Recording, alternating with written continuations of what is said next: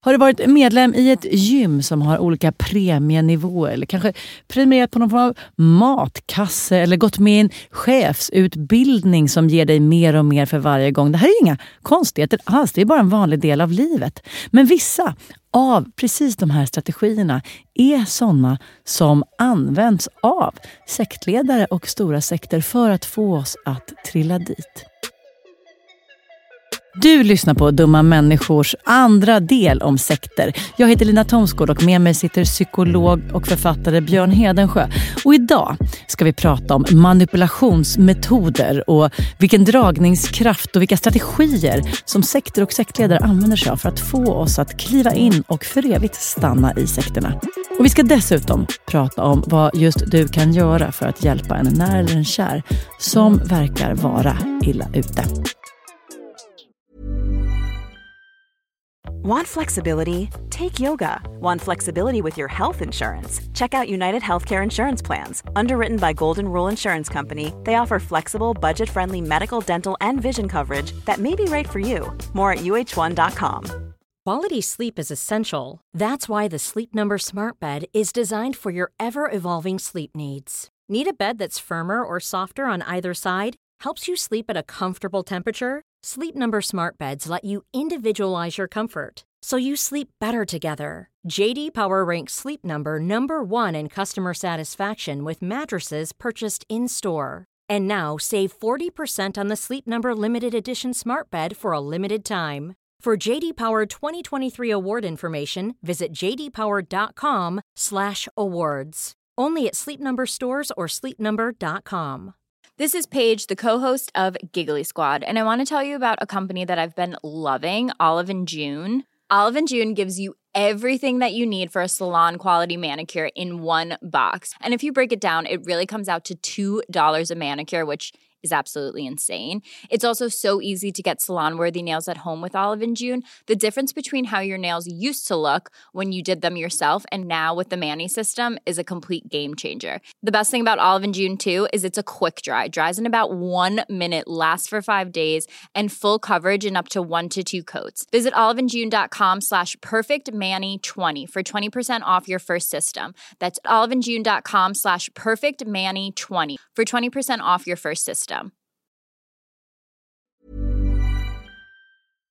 Dumma människor sponsras av Svenska möten. Och vi har ju pratat om dem och deras tjänster tidigare. Men nu blir det lite aktuellt, Björn, för du och jag ska på konferens. Mysigt. Och om du, precis som vi, ska på konferens, vi är ju bara vi två. Ja. Men om man är kanske ett större företag som ska fixa allt ifrån ett stort event med logi, mat och aktiviteter och kanske typ show och uppträdanden. Eller bara ett mindre dagmöte på bara några timmar. Ja. Så är Svenska möten den givna partnern att vända sig till för att boka.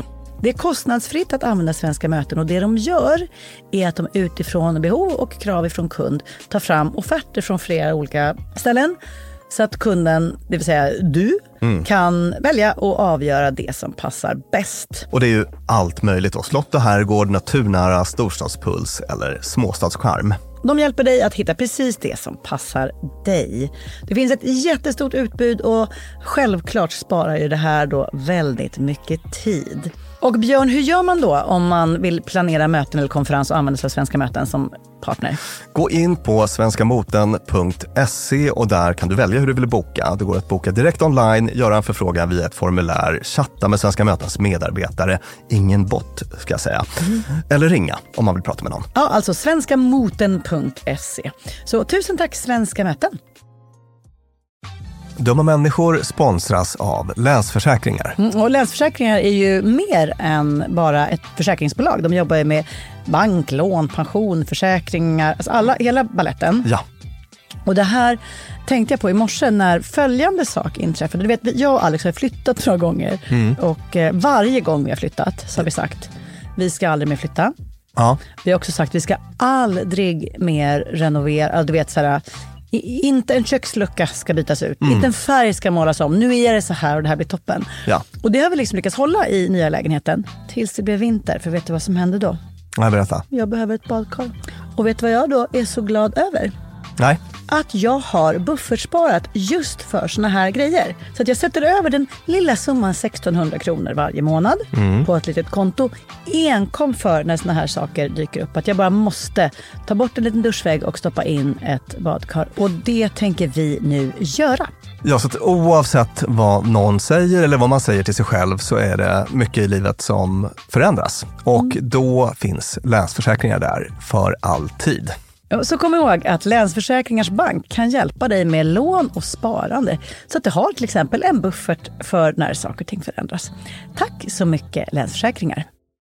Det är roligt Björn, för nu när vi spelar in det här, jag brukar ju vanligtvis när vi har haft ämnen på gång så är det mycket det jag pratar om på middagar och fikor och sånt där. Och nu när jag har nämnt att vi spelar in om sekter, folk älskar att prata om sekter. Är det så? Det är så kul. Ja, man tänker att så här behovet skulle kunna vara mättat. Det finns en helt egen, eller många egna poddar om det, men framförallt den här jättestora sekter med underbara Soraya Hashim, precis. Så att det har pratats om sekter. Ja. Men folk blir, det är liksom, man får inte nog av det. Nej. Varför får man inte nog av det, Björn? Jag tänker att det är det här med liksom dumma människor och att vara människa i kondensat på något sätt. Alltså, om man tittar på alla de här manipulativa strategierna som vi går igenom idag, de är ju allmängiltiga. Och som vi kommer gå in på, det är samma som man hittar i till exempel i relationer med en narcissist och sådär. Men kan också vara, kanske om man inte är i sektsvängen så tänker man att det är lite som vi pratade om i förra avsnittet, att det är en viss sorts personer sådär, just det. som hamnar där. Men det man inser när man läser på om det och så, det är att de här sektledarna utnyttjar ju, de trycker på såna knappar som finns hos oss alla. Just det. Och som är sånt som vi har pratat om i alla våra avsnitt sedan start. Olika såna här vanliga tankefel och sårbarheter i vår psykologiska hårdvara. Spännande. Ska vi köra en kort recap från förra avsnittet för de som inte lyssnar back to back på dem? Du som är recap-drottning får... Ja. I förra avsnittet pratade om vilka det är som tenderar att trilla dit. Och en missuppfattning man kan tänkas ha är att det skulle vara så att det är ett lägre halt av utbildade eller kanske lägre halt av inkomst hos de som trillar dit. Men jämfört med samhället i stort så är det faktiskt tvärtom. Det tog jag med mig. Och sen så pratade vi om att vara i kris. Att vara i tonåren. Vi pratar också om det här med att ha otur. Just det, att ha otur faktiskt. Det där tycker jag är bra. Vi har gjort ett avsnitt ganska tidigt i vår karriär, eller någon gång under 2020 var det, om karma. Och den här idén om att what comes along är liksom, du har gjort dig förtjänt av detta. Sitter du i rännstenen så är det resultatet av något beslut du har fattat och du förtjänar förmodligen det. Och att det är ganska ofta när man ser på människor som råkat illa ut som den där tanken reflexmässigt poppar upp. Alltså så fort jag läser så här, jag blev fast i sekten i 10 år, man bara, jaha, då vet jag vad du är för typ. Och att det tycker jag för min del är det en av anledningarna till varför vi ska prata om såna här saker. Just för att man ska bli lite mer ödmjuk och få de där dumma, lite fördomsfulla och ibland nedlåtande antagandena, att de ska komma lite på skam. Ja, verkligen, absolut. Och sen också, som jag var inne på nyss, det här säger mycket om oss som människor. Alltså att det är intressant för alla tycker jag.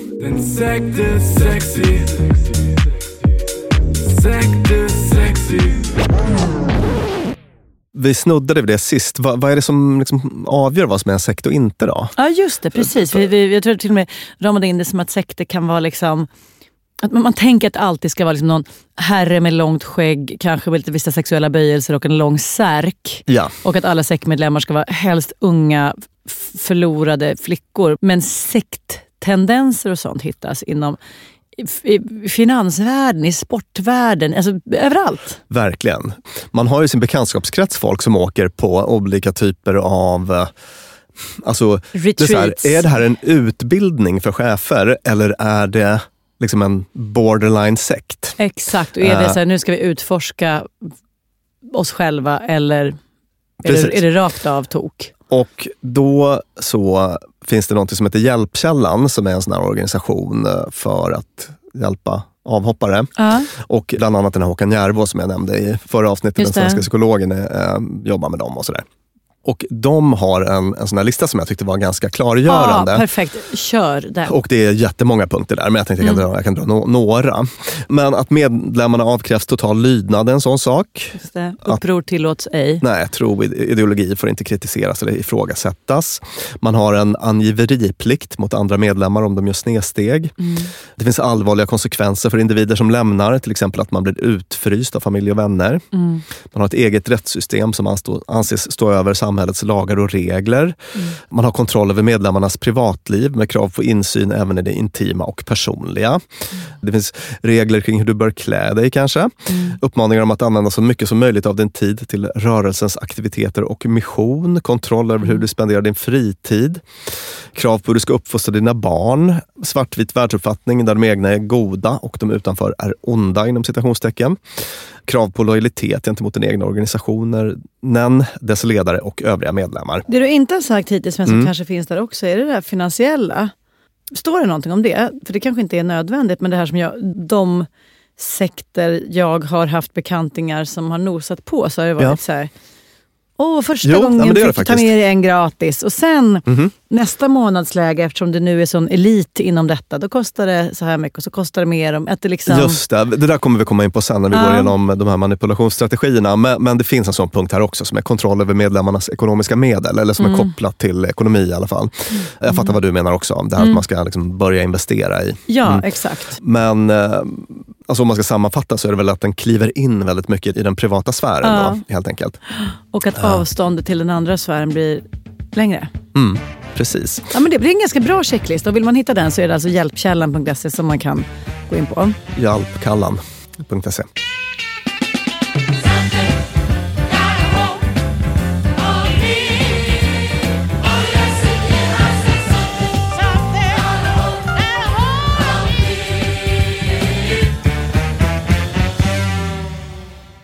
Jag säger att jag vill starta en sekt. Ja, att du vill starta en sekt. Jag är sugen på att dra till mig riktigt mycket, riktigt lydigt folk. Precis. Till min knäppa sekt. Då finns det ju massa bra knep för det.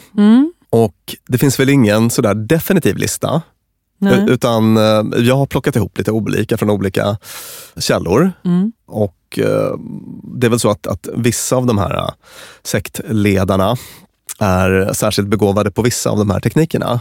Eller använder dem i olika stor utsträckning. Och den är inte komplett kanske. Men jag tror att vi kommer få med mycket av det viktiga. Och vi kan väl köra igång. Ja, så här gör du om du vill starta en sekt och få folk att stanna kvar och bli manipulerade. Är det en konstig titel på en lista? Det är det. Jag tycker att det kan kännas lite... Tips till dig som vill starta en sekt och manipulera en massa människor. Ja, alltså man vill ju ha lydnad, eller hur? Ja. Så att då handlar det om att trycka på de här auktoritetsknapparna. För det minns du, Lina, vi har gjort ett avsnitt om auktoritet specifikt. Att om man kan få folk att uppfatta en som en auktoritet på något sätt, just det. Då är ju väldigt mycket vunnet. Då kan man ju få till den här blinda lydnaden. Ja, och då vet du vad, då ska jag ur minnet påminna mig vad det var för saker som gjorde att jag framstod som en auktoritet. Jo, titlar. Fräcka titlar. Yep. PhD, där du, alltså, här är läkare, professor, doktor. Så, det var fint. Var pengar fint? Auktoritärt? Ja, egentligen alla olika statusmarkörer kan man väl säga. Och det kan ju vara allt från tjusiga kläder till att man är tjusig i utseendet, eller att man är lång eller så. Har man ju sett också då i studier. Att det är sådana saker som tenderar att det blir som en sån här auktoritetstrigger då.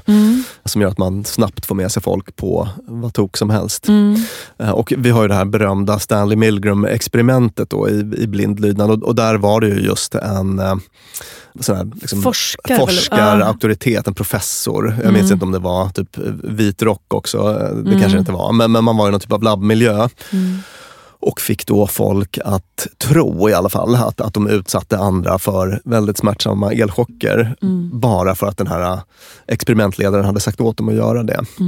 Lite omdebatterat experiment, men sen det har också replikerats i modern tid. Ja, generellt så går det ju att utan att anstränga ihjäl sig hitta exempel på gånger i ens liv där man gjort saker för att någon sa åt en att göra det. Ja. Som man i efterhand bara, wait a minute. Någon i uniform eller så. Eller bara typ en kompis förälder. Eller bara så att man bara lyder. Ja, precis. Och vad har man då för du var inne på de här teknikerna som man kan använda för att trigga auktoritet hos andra. Det behöver inte nödvändigtvis vara en PhD eller någon typ av liksom formellt diplom från ett universitet, utan det kan vara kunskap då på andra sätt kanske.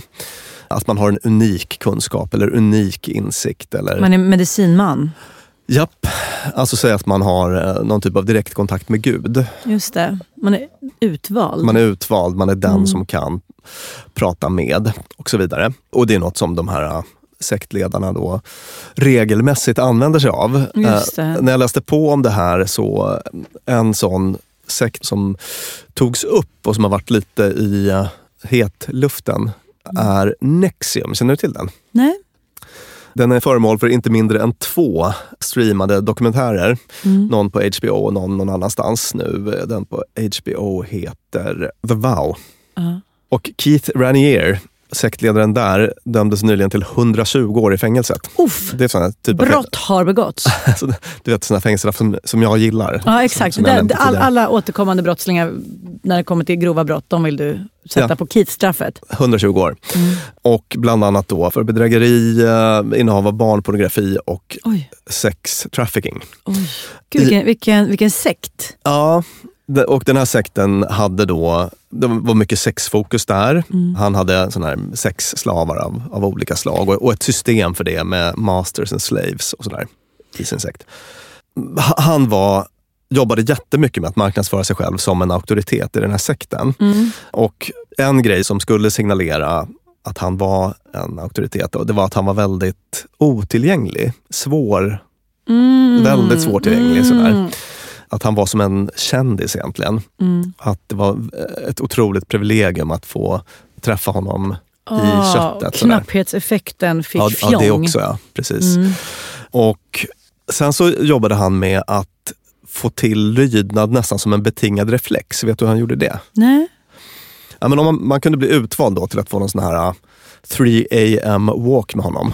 Alltså jag är så dålig på det där. Är det 3 på natten? Ja, det är det. Och då gick han på någon promenad med en sån här person då, en sektmedlem. Och så var det så att han gav till synes slumpmässiga order. Som kunde vara att du ska dricka vatten ur den där pölen på gatan. Eller spring till det där trädet och så. Och så förväntade sig en omedelbar lydnad. Och sen byggde han också hela sin organisation på sådana här auktoritetsprinciper. Med också kollektiv bestraffning. Lyssna på det här. Han hade under sig någon typ av mellanchefslager med female masters. Som hade female slaves då. Och sådana här masters, de kunde när som helst skicka sms till en slave. Som då hade 60 sekunder på sig att svara ready. Och om man alltså när som helst på dygnet. Och om man inte gjorde det, då blev det kollektiva bestraffningar som var väldigt obehagliga då. Liksom fysiska straff av olika slag för kollektivet. För hela slavkollektivet. Så att så otroligt stark auktoritets- och lydnadskultur var det i den sekten, och det är relativt typiskt, även om det kanske inte är så extremt då. Varför tycker vi så mycket om att lyda? Därför att jag tänker mig att alltså det är mycket det här med energispar. Vi blir ansvarsfria. Någon annan är den som tar smällen, blir väl någonstans i en hierarki. Eller så det är dens beslut. Jag behöver inte vela och tveka, utan jag bara gör. Just det. Alltså precis, det här med ansvarsfrihet, ja. Det är nog en psykologisk lockelse. Och sen så har vi det här evolutionspsykologiska med att det är ju effektivt och energibesparande att ta rygg på någon bara. För jag älskar ju att lyda och undrar, alltså inte kanske till så till det milda grad att jag vill ha masters som piskar mig. Eller? Men jag tror att det där att så här, gud vad skönt, nu vet jag vad jag ska göra för att vara bra. Att det är så stor del av livet som bara är så här, hej, duger nu, är det här bra eller inte? Och sen så kommer någon och bara slickar vattenpöl och man bara, all right. Vill du se en liksom, vattenpölslickare? Här har du mig. There's a secret organization in NXIVM. They sign a lifetime vow of obedience and they're branding girls. And they're trying to recruit other women to do this. There's a lot of things about the organization. It's just not right. Punkt nummer 2 på listan över hur man kan skapa riktigt god dragningskraft och manipulationsmöjlighet som sektledare. Det är att avhumanisera. Det kanske inte är något bra säljargument, men när man väl har fått in folk så är det en effektiv metod för att få dem att stanna kvar. Okej, hur då? Man döper dem till nummer istället för namn. Är det en teknik? Ja, det skulle det kunna vara. Precis. I grund och botten handlar det om att ge folk en idé om att de inte är värda något egentligen. Och om vi bara stannar upp lite i den här Keith Raniere igen, från den här dokumentären The Vow, svårt ord. Så i den framkommer det att han var själv psykolog, han hade en psykologexamen, eller hade åtminstone pluggat det. Farligt. Han var inte psykolog utan han hade pluggat psykologi på universitetet. Och var väldigt intresserad av olika psykologiska fenomen och tekniker och sånt där. Och han hade ett experiment som han var väldigt förtjust i då, enligt den här dokumentären. Nämligen The Stanford Prison Study. Ringa klocka. Det är så mycket Stanford i den här podden, Björn, så att både ja och nej. Ja. Men det här är en extremt berömd studie. Den är också väldigt omstridd. Alltså det vetenskapliga värdet i den så att säga, är väldigt omstritt. Men den är ju åtminstone ett populärkulturellt fenomen av rang. Och det var Zimbardo, hette forskaren då på Stanford, som ville testa om brutalitet i amerikanska fängelser, om den hade att göra mest med personlighet eller om den hade att göra med situation snarare. Det vill säga att man placerades i den här miljön och då kunde vem som helst börja göra konstiga saker. Lite så. På ett sätt lite släkt med det här lydnadsexperimentet då. Så att han fick ihop, att var det strax över 20 personer då till slut efter en massa utvärderingar och man har testat hur mentalt stabila folk var och sådär. Så blev det ett 20-tal som blev kvar och så delades de upp i 2 grupper, en fångvaktargrupp och sen så en fånggrupp. Och så simulerade man en fängelsemiljö. Och det här experimentet spårade. Och det är väl därför som det har blivit känt, tror jag. Folk gick verkligen överstyr på olika sätt. De gick upp i sina roller så väldigt mycket. Så att Zimbardo tyckte väl då att hans hypotes var delvis bekräftad. Att det är på något vis miljön som skapar personerna. Fast sen så har det blivit jättekritiserat då, som sagt. Men ett fynd i den här studien var att även fångarna blev väldigt mycket fångar.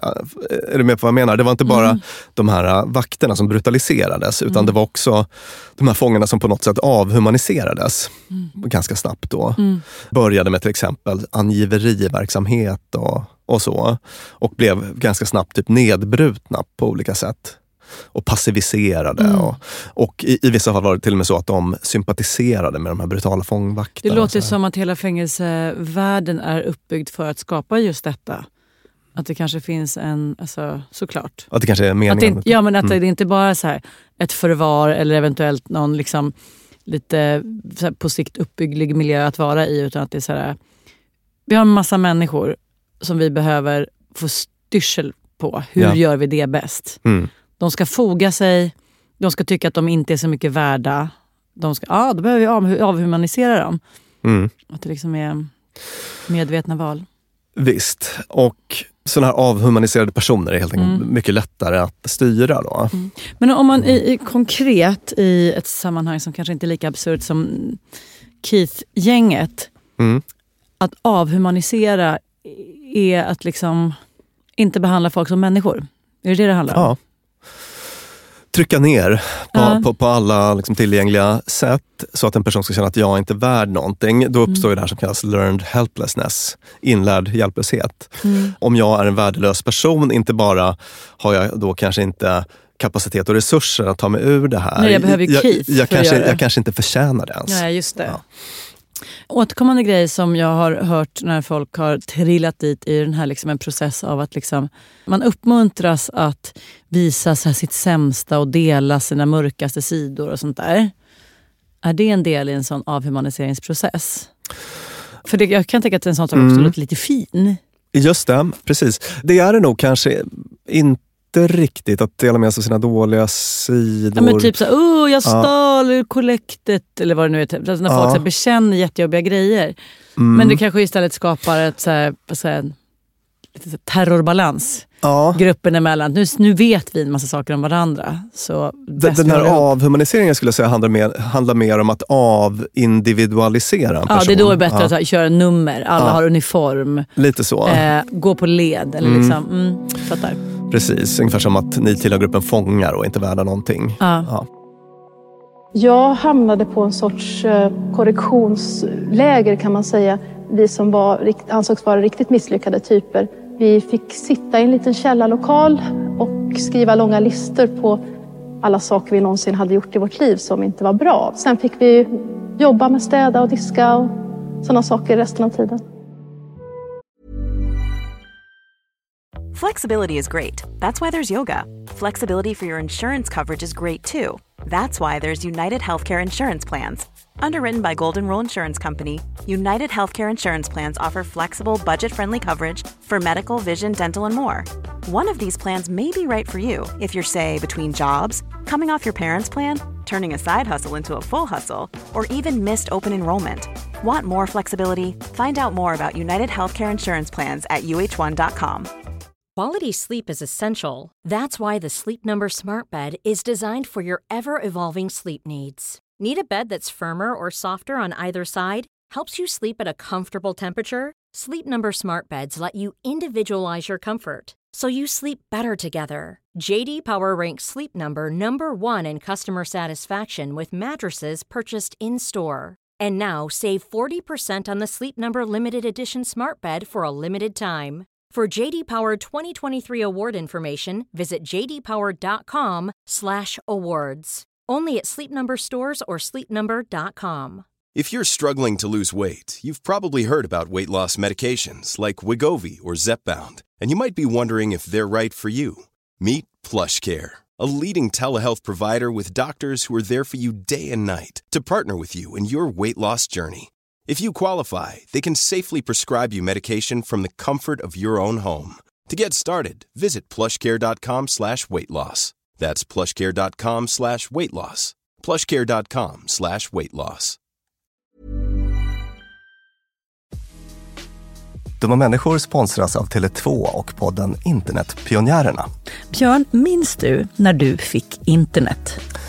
Ja, jag minns kanske inte exakt när, men jag minns det där modemet som höll på att plinga och surra. Sjung modemsången. Typ så. Jag har nämligen fått göra världens roligaste grej. Jag har fått programleda en podd som heter Internetpionjärerna. Och den är av Tele2 och handlar om när Sverige kopplades upp. Alltså från de här första modemen via de stora digitala reformerna. Och det är så spännande hur mycket som har hänt under de här åren. Gud, tänk att man har varit med om det här. Och just sådana som du och jag som både minns ett liv helt utan internet och som samtidigt inte skulle klara sig en kvart utan. Precis. Podden tar avstamp i år 1996 när internet utsågs till årets julklapp. Sen följer vi då den här digitala utvecklingen och användningen av den digitala tekniken via BankID, bloggar, internethumor och alla möjliga roliga människor som intervjuas, till exempel David Sundin, Ebba von Sydow och så vidare. Och den här podden, Internetpionjärerna, om när Sverige kopplades upp, finns ute nu. Rusar till poddspelaren. Ja, tusen tack Tele2. Dumma människor sponsras av Arlanda Express. Och du och jag, Björn, var ju på en jobbresa. Upp till Kiruna. Där var det ljuvligt. Verkligen. Och när vi sen landade för att komma hem så hade jag ju planerat på ett Lina Thomsgårds sätt. Skulle hämta barnen goda 45 minuter efter landning. Jag fick oerhört bråttom och istället för att springa ut och ställa mig i den långa taxikön så vrålade jag till det. Det här var faktiskt det blev en rolig scen. Ja. När jag såg hur det stod så här Arlanda Express 2 minuter och jag bara Björn, jag måste ta den. Och så bara, men ska vi inte ta taxi? Nej, historia slår igen. Jag springer ner och hinner på 18 minuter in i stan springa in, ta en tunnelbana, han hämta mina barn.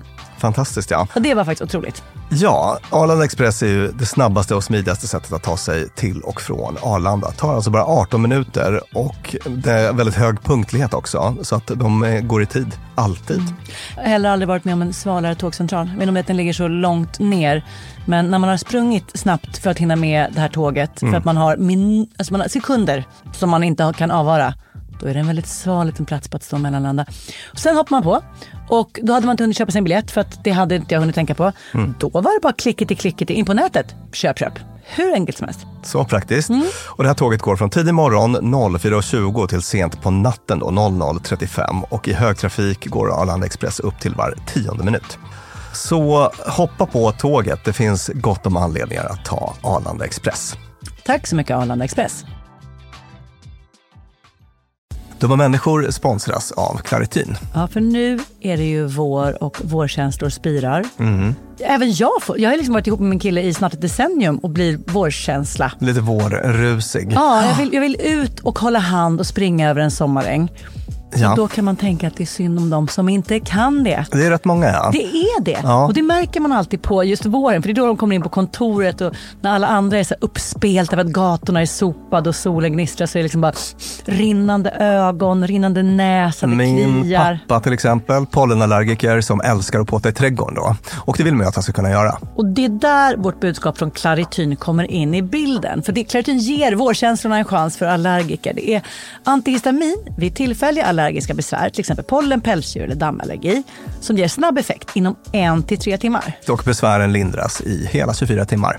Claritin, en tablett och sirap, Loratadin, är receptfria läkemedel vid tillfälliga allergiska besvär hos vuxna och barn över 6 år och kroppsvikt över 30 kilo om du tar tablett. Du ska inte ta Claritin om du är gravid eller ammar. Läs bipacksedeln noga innan du tar Claritin, särskilt om du har en leversjukdom eller ska genomgå hudtester för allergi.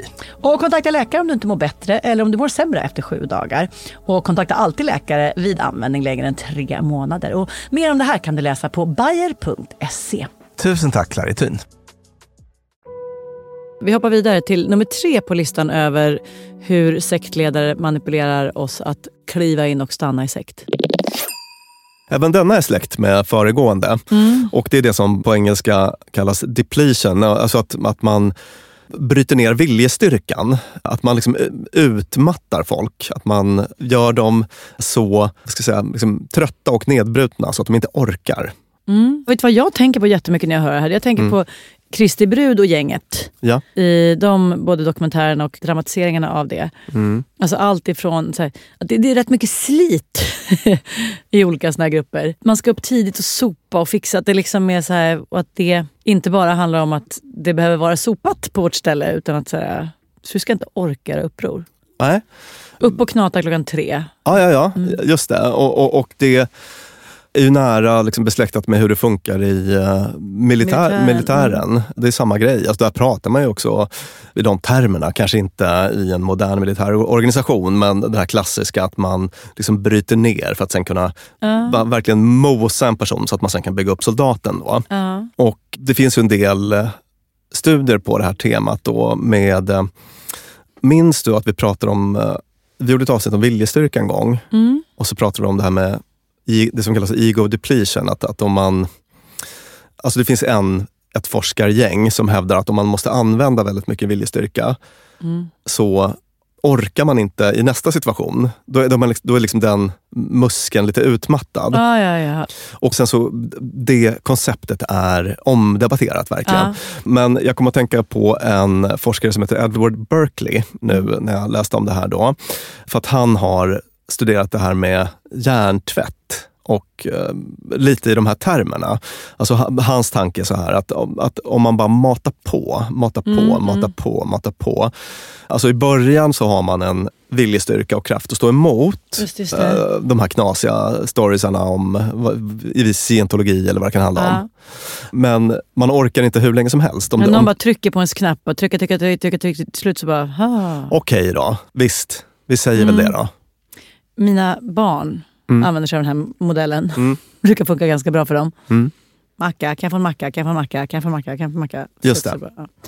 Och även de som är så här kritiska till idén om viljestyrka som en så här, viljestyrka är som bensin i en bensintank och sen så tar det slut. Alltså, jag vet inte om du minns det från det avsnittet. Att det finns ett forskargäng som är kritiska till den idén.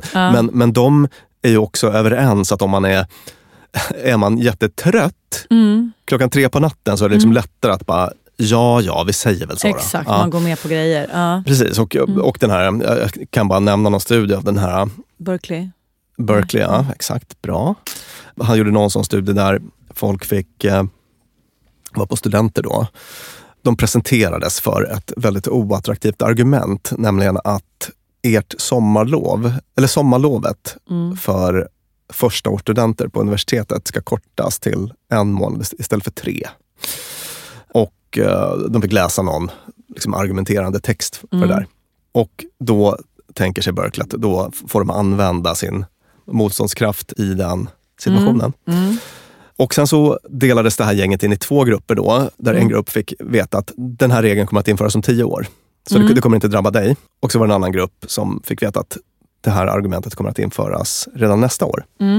Och då var Berkeleys tanke att de som drabbas personligen kommer känna ett mycket större motstånd mot det här. Och få använda liksom mer viljestyrka. De kommer mobilisera mer psykologiskt försvar mot den här idén. Och sen så fick de gå vidare till en helt annan uppgift som testade viljestyrka. Okej, för han vill mäta huruvida viljestyrkan är förbrukad eller inte. Exakt. Hos de som behövde använda mer. Och i just den studien då så fick de fick lösa någon typ av knep och knåp som inte hade en lösning. Och sen tittade man hur länge folk höll på innan de gav upp. Och då var det så att hans hypotes där bekräftades att de som hade behövt använda upp inom citationstecken mer viljestyrka i första experimentet gav upp snabbare i det här uppföljande. Och då är det ett pick your fights argument liksom. Jag kliver igen in i föräldrarollen här. Att så här, om du håller på att ta en fight om allting så orkar du inte. Spara fighten till när det verkligen gäller. Och så får du se mellan fingrarna med lite allt annat. Ja, lite så kan man ju tänka.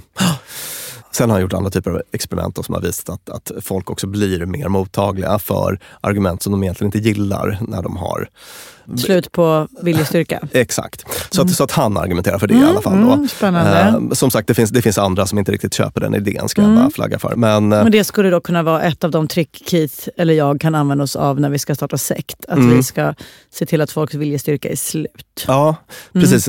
Och antingen på ena eller andra sättet då. Antingen genom att man bara tröttar ut folk eller genom att man bara upprepar, matar på, trycker på med de argumenten tills det blir till slut. Ja, vi säger väl det då. Det är framför allt att känna mig, att hon ägde mig var ju att det blev på alla plan. Alltså i mitt liv. Att det var, vad det än var så skulle jag finnas där. Att försöka förklara de här sakerna har ju varit väldigt svårt. Hur är det möjligt att tåla och inte säga emot? Ja. Vi går vidare på listan över hur sekter kan manipulera oss. Utnyttja grupptänkande som vi har så himla nära till. Vi mot dem. Just det. Och gärna då att rama in den här sekten som en elit. Just det. Vi the chosen ones. We the chosen ones. Resten av världen illa ute. Ja, precis. Och det där kan man ju nästan vara lite avundsjuk på. Ja, fatta och gå runt och känna sig som the chosen one. Ja, mysigt. Verkligen. Det fattar jag. Och det är ju dragningskraft. Alltså bara att vi är utifrån och bara, man skulle vilja vara det där och få känna sig där. Det är ju en dragningskraft som kanske inte bara handlar om att man är inuti det utan även för oss utifrån. Precis. Det ser härligt ut att få känna sig sådär. Ja. Punkt nummer 5 på listan över vad som gör sekter så manipulativa och att de har sån dragningskraft. Gaslighting. Att man ska få folk att ifrågasätta sin egen verklighetsuppfattning då. Just det, du tror att din familj älskar dig, men de gör inte det. Nej. De har aldrig älskat dig. Vi är den enda familjen du har. Precis, och där kan det också vara effektivt att utnyttja de här svagheterna i minnet som vi har. Just det, man intalar de saker så tror vi på det. Just det, vad kallas det? Misinformation effect eller något sånt där. Det här att man kan väldigt lätt egentligen återskapa falska minnen hos folk. Väldigt mycket lättare än vad man tror. Jag vill verkligen, ni som lyssnar här och inte har lyssnat på vårt avsnitt om just falska minnen, gör det. För mig var det en riktig sån här wow. Att förstå hur lätt någon annan kan skapa ett minne i mig och hur jag kan skapa ett minne i mig själv. det är ingenting som bara drabbar en om man skulle hamna i en rättssal såklart, utan bara generellt att så här. Precis, och hur skulle man kunna tänka sig att en duktig sektledare använder sig av det fenomenet? Men då skulle man kunna säga så här. Din familj har aldrig älskat dig. Du berättade ju hur de aldrig ens tittade i ögonen. Någonsin. De har inte lyssnat på dig någonsin. Jo eller nej. För när du kom in så visade du det här. Och vi såg ju bilder där. Alltså man liksom målar upp en tydlig situation som kanske är liksom tweakad eller rent av helt falsk. Exakt. Och allra mest effektivt blir det när man tweakar lite grann då. Något som faktiskt har hänt, men liksom ändrar på det sådär. Och upprepar det tillräckligt många gånger så är du i mål med din gaslighting-process. Usch. Ja, punkt 6 på listan över hur sekterna manipulerar oss. Ledaren utnyttjar sin karisma. Ja. Hur ofta har man sett sektledare som är okarismatiska? Ja. Hans Scheike brukar man, minns jag när jag var liten, man skrattade åt. Så varför vill de där tanterna vara med honom, ful gammal gubbe? Men ska du berätta för lyssnare som är yngre än oss vem Hans Scheike var? Hans Scheike, nu berättar det här är typ en berättelse från en 9-årig flickas huvud. Men jag minns att det var på tv-nyheterna hur Hans Scheike hade, jag vet inte om man kallade dem fruar eller kvinnor som bodde hos honom. Men det var liksom en sexsekt av något slag. Där han liksom, de låg i hans knä och så piskade han dem. Och de tyckte det var toppen. Och får man säga sekten som det måste väl ha varit? Ja, det var det ju. Men Hasse Scheike var en sån verkligen så typecastad sektledare. Ja, skägget var långt, håret var långt, såg ut som liksom en riktig gammal uggle. Alltså så här, vet man ritar trollpacka-typen. Ja. Och ändå fick, alltså det gökades på i det här gänget. Och då minns jag att jag var förundrad när jag var liten. Hur är det här möjligt? Bli slagen av en gammal gubbe och tycka att det är hett. Och nu är jag inne på hur det här med liksom sex och dominans spelar in i sekter. Det är ju en sak som alla de här sekterna har gemensamt. Att i regel så är det ju någon i den här organisationen som vinner någonting på det på bekostnad av andra. Alltså det kan ju handla om ren trafficking ibland, alltså sexuell och liksom arbetskraft. Sådana sekter finns ju. Väldigt ofta någon typ av pyramidspelsupplägg, ett ekonomiskt upplägg. Att det är en big business. Ja, det är väl där det kommer in, tänker jag. Att det är någon narcissist kanske som får leva ut sina sexuella fantasier på någon annans bekostnad. Mycket vanligt i de här som har blivit mest uppmärksammade i alla fall. Ja, precis. Och det är väl en av de här grejerna som gör det här med sekter så kittlande, tror jag. Ja, men precis. Det här sexuella inslaget. Ja, exakt. Ja. Karismatiska är de karismatiska ledare, de har en sån här larger than life approach ofta då. Att de är ofta hävdar att de har någon typ av inneboende godhet, står över andra på det sättet, eller att de har någon typ av speciell visdom eller kontakt med någon gudomlighet eller sådär. Att de, just det, viktigt också att de inte har någon accountability, vi har något bra svenskt ord för det. Att man är inte... Hållas till räknelighet eller liksom, man kan inte hållas ansvarig. Man rapporterar inte till någon, man har inget ansvar inför någon sådär. Det är också, det där är jättetätt förknippat med den här första punkten, auktoritet. Att en människa med karisma liksom ingjuter ju såhär, och man bara wow, vilken såhär, jag vill lyda. Plus också att såhär, en människa som har en massa som följer den, alltså grupptrycket i det hela blir också auktoritet. Man bara, någon säger något, jag tycker det låter konstigt, men här sitter 200 personer och bara hell yeah, då tycker nog jag det också. Precis, det var väl den här sociologen Max Weber, tysken, som pratar om olika typer av auktoritet, och den här formella auktoriteten finns ju inte där. Alltså det är inte så här, det är ytterst sällan. Du är inte konstapel på inte konstapel eller filosofie-doktor, utan det blir ju då ett ledaregenskaper i kraft av karisma ofta. Alltså de får ta igen det de saknar i andra skålar. Det är på ett sätt enklare att leva med flera kvinnor, tycker jag, om jag funnits. En gång i tiden när jag var yngre så levde jag ju med en kvinna i taget. Men det här att leva med flera kvinnor är en väldigt stimulans för mig och även för dem, säger de själva. Då tar vi nästa punkt på hur sekterna gör för att manipulera oss. Och då är det här med hållhake / utpressning. Just det, och där kanske jag får placera den lilla ringa erfarenheten jag har om sektbeteende, det här med att så här, man berättar olika jättekänsliga och intima saker, saker man skäms, fula grejer man gjort som barn eller när som helst. Och så är det härligt att förlösa när man blir accepterad. Ja. Men samtidigt så är man ju kidnappad. Och så ramas det ofta in som något så här reningsbad eller en möjlighet att få typ syndernas förlåtelse eller att to come clean liksom. Och sen så blir det så att man då har en hållhake på den här personen. Och en annan variant är att få folk att göra saker som är moraliskt tveksamma i sekten. Ja, men igen, Kristi brud-grejen, att så här, det här med kollektiva bestraffningar. Att så här, en gör fel och då ska den straffas av alla andra. Och man lyder, så man vet att man gör rätt när man straffar sin kompis. Och låter den sova utomhus eller vad det nu är för tok som pågick. Men någonting i en vet också att det är fel. Och det blir en hållhake i sig. Just det. Att så här har vi betett oss fan jävligt inhumant mot varandra. Ja. Men vi gjorde ju som vi skulle. Men jag vet ju också att det här inte är helt okej. Skulle man berätta för dem där ute så skulle det här inte vara rimligt. I övriga samhället är inte det här okej. Alltså blir det någonting som håller mig kvar i sekten. Usch, hållhake. Precis. Och sen så också det här med kognitiv dissonans och allt det där. Om jag gör så här så måste det betyda att jag är en person som är blint lojal och köper sektens världsbild och så vidare. Att ens handlingar får föregå ens attityder. Så. Nästa punkt på listan över hur sekterna manipulerar oss. Ja, då tänker jag på det här med sunk cost fallacy på olika sätt och vis. Och det är ju det här fenomenet då att om man har investerat mycket i något, tid, pengar, känslor eller vad det kan handla om, så blir man mycket mer benägen att stanna kvar i det. Även om man på olika sätt inser att det här inte är kanon. Och det där kan man ju naturligtvis uppnå på massa olika sätt. Men jag tänker på en sån sak som du nämnde här inledningsvis, är det här med att få folk att faktiskt investera pengar. Just det.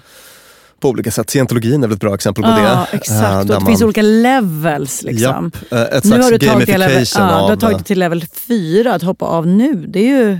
Då vaskar ju alla dessa fina nivåer. Och jag tänker på att det finns en hel del så här coachingverksamheter och sånt där som har den här typen av inlåsningseffekter också. Ja, men alltså, fenomenet i sig, man kan säga så här, fenomenet i sig kanske inte är sektigt, men det är ett mänskligt fenomen som friskt kan utnyttjas av sekter. Alltså så här, du som varit kund så här länge, man bara, då är det bäst för mig att fortsätta för att det här verkar som att jag liksom har lång fin relation, fast jag kan också byta bank imorgon om jag vill det. Yep. Eller liksom den falska känslan av en investering som går förlorad om man skulle hoppa av eller byta. Och det finns en terapiform som jag just inte kommer ihåg vad den heter, men som är ovetenskaplig, men som har ganska många utövare och terapeuter och sådär.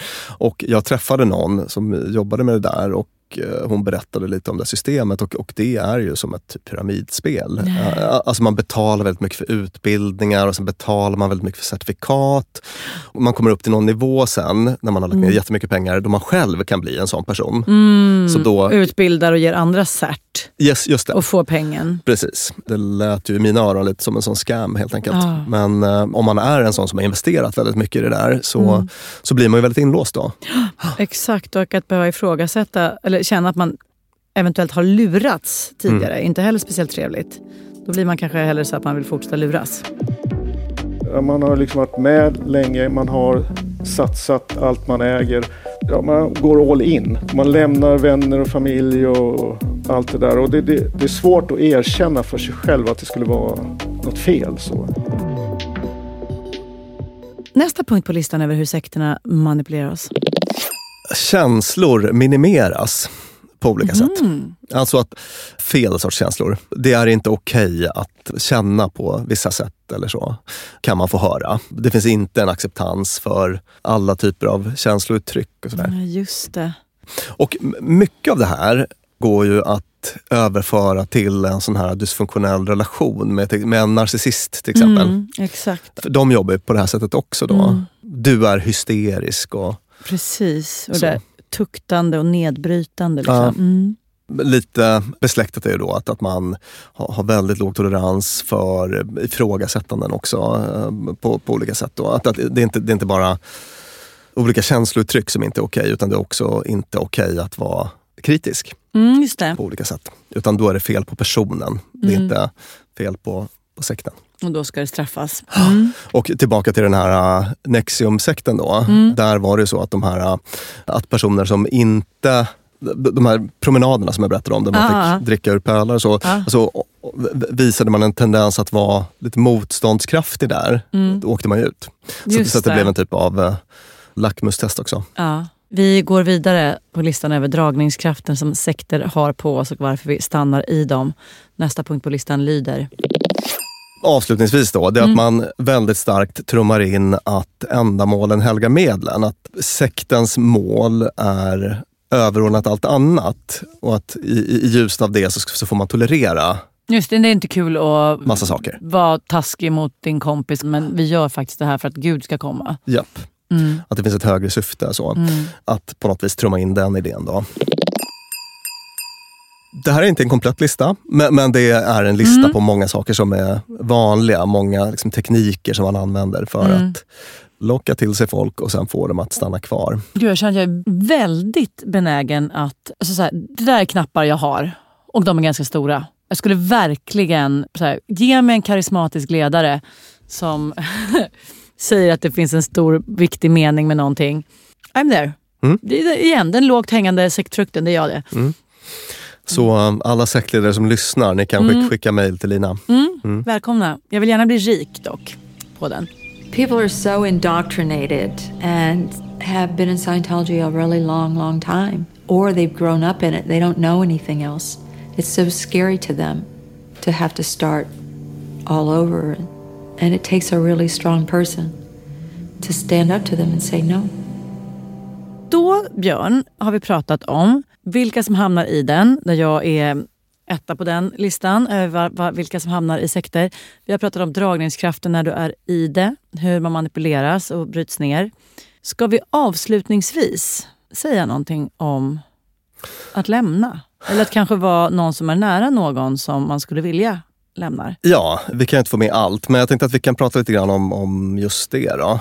Läste en artikel av en Stephen A. Hassan, forskare som pysslar med sånt här då, och han vänder sig till personer som är nära någon då som har hamnat i det här.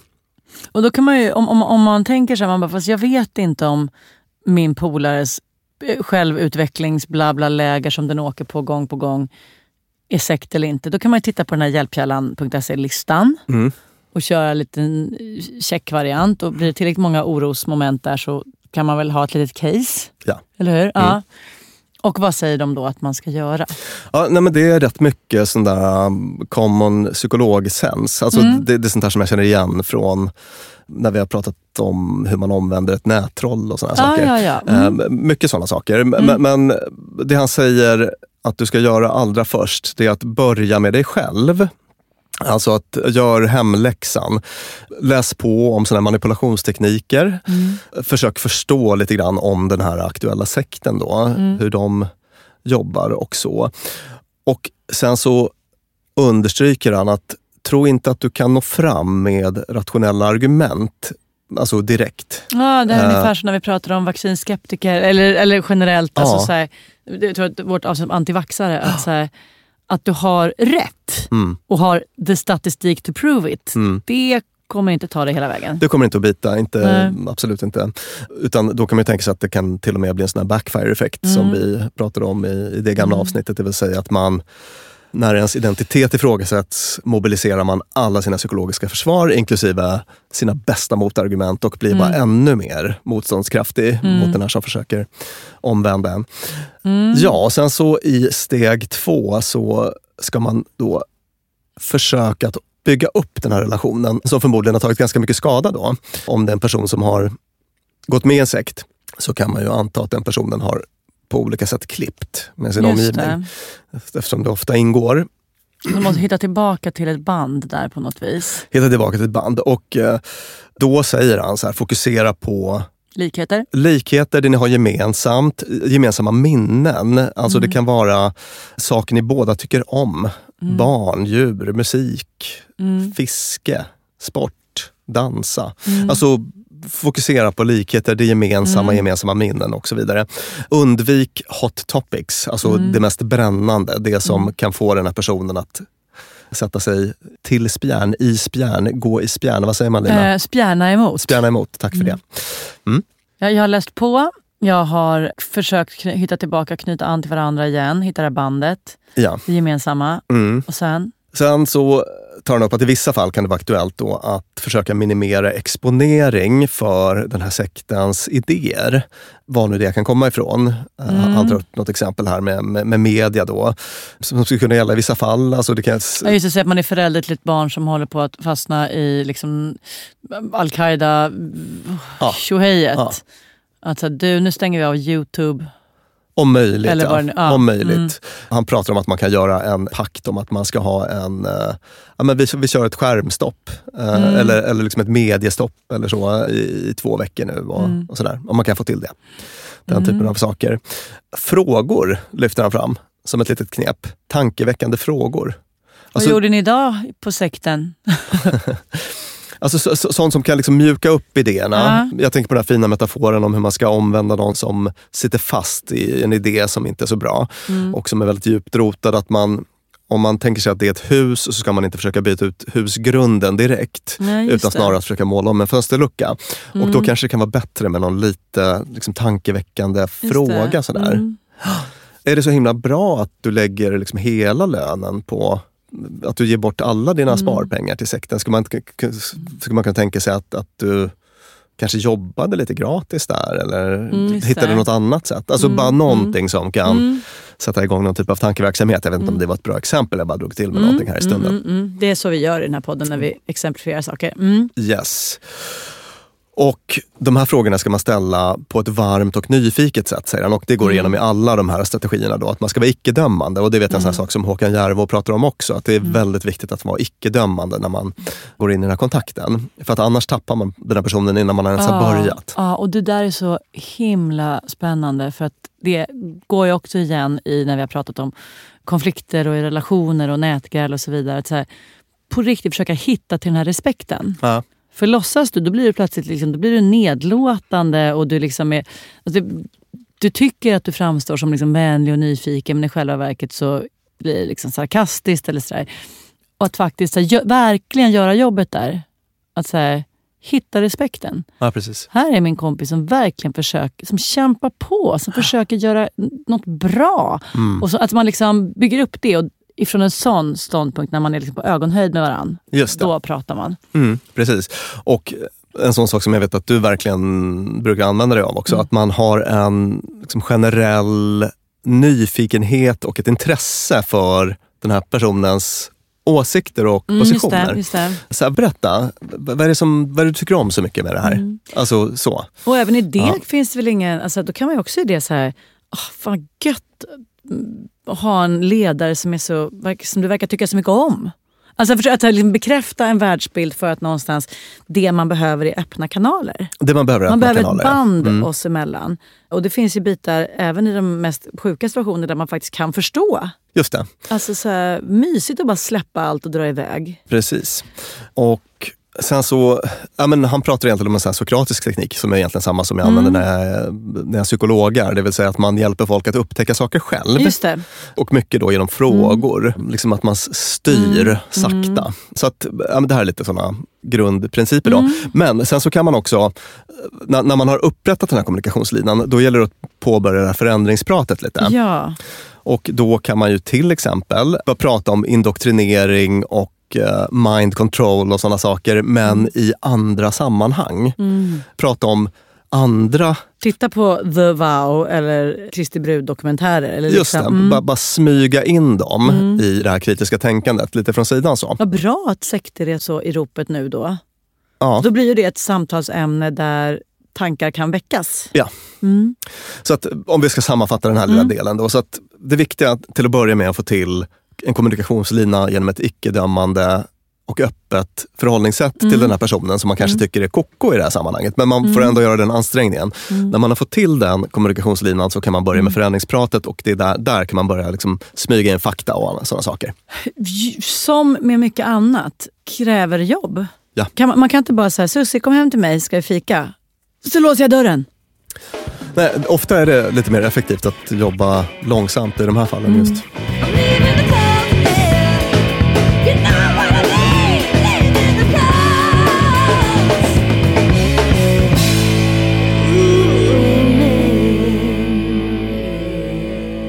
Björn, för som vanligt din digra research. Det finns ju poddar och filmer och böcker för alla er som är nyfikna på mer om det här.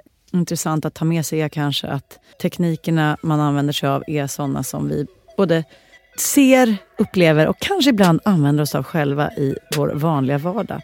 De är bara tagna till sin extrema form. Det var allt från vår dubbelmacka om sekter. Tack Björn Hedensjö, psykolog och författare. Tack vår producent Clara Wallin och vår klippare Peter Malmqvist. Och tack till Beppo där vi spelar in. Den första delen var vårt förra avsnitt och nu avslutar vi och stänger vår lilla sektbok. Ni hittar oss på Dumma Människor förresten på Instagram. Ja, Dumma Människor heter vi helt enkelt. Bra, tack och hej!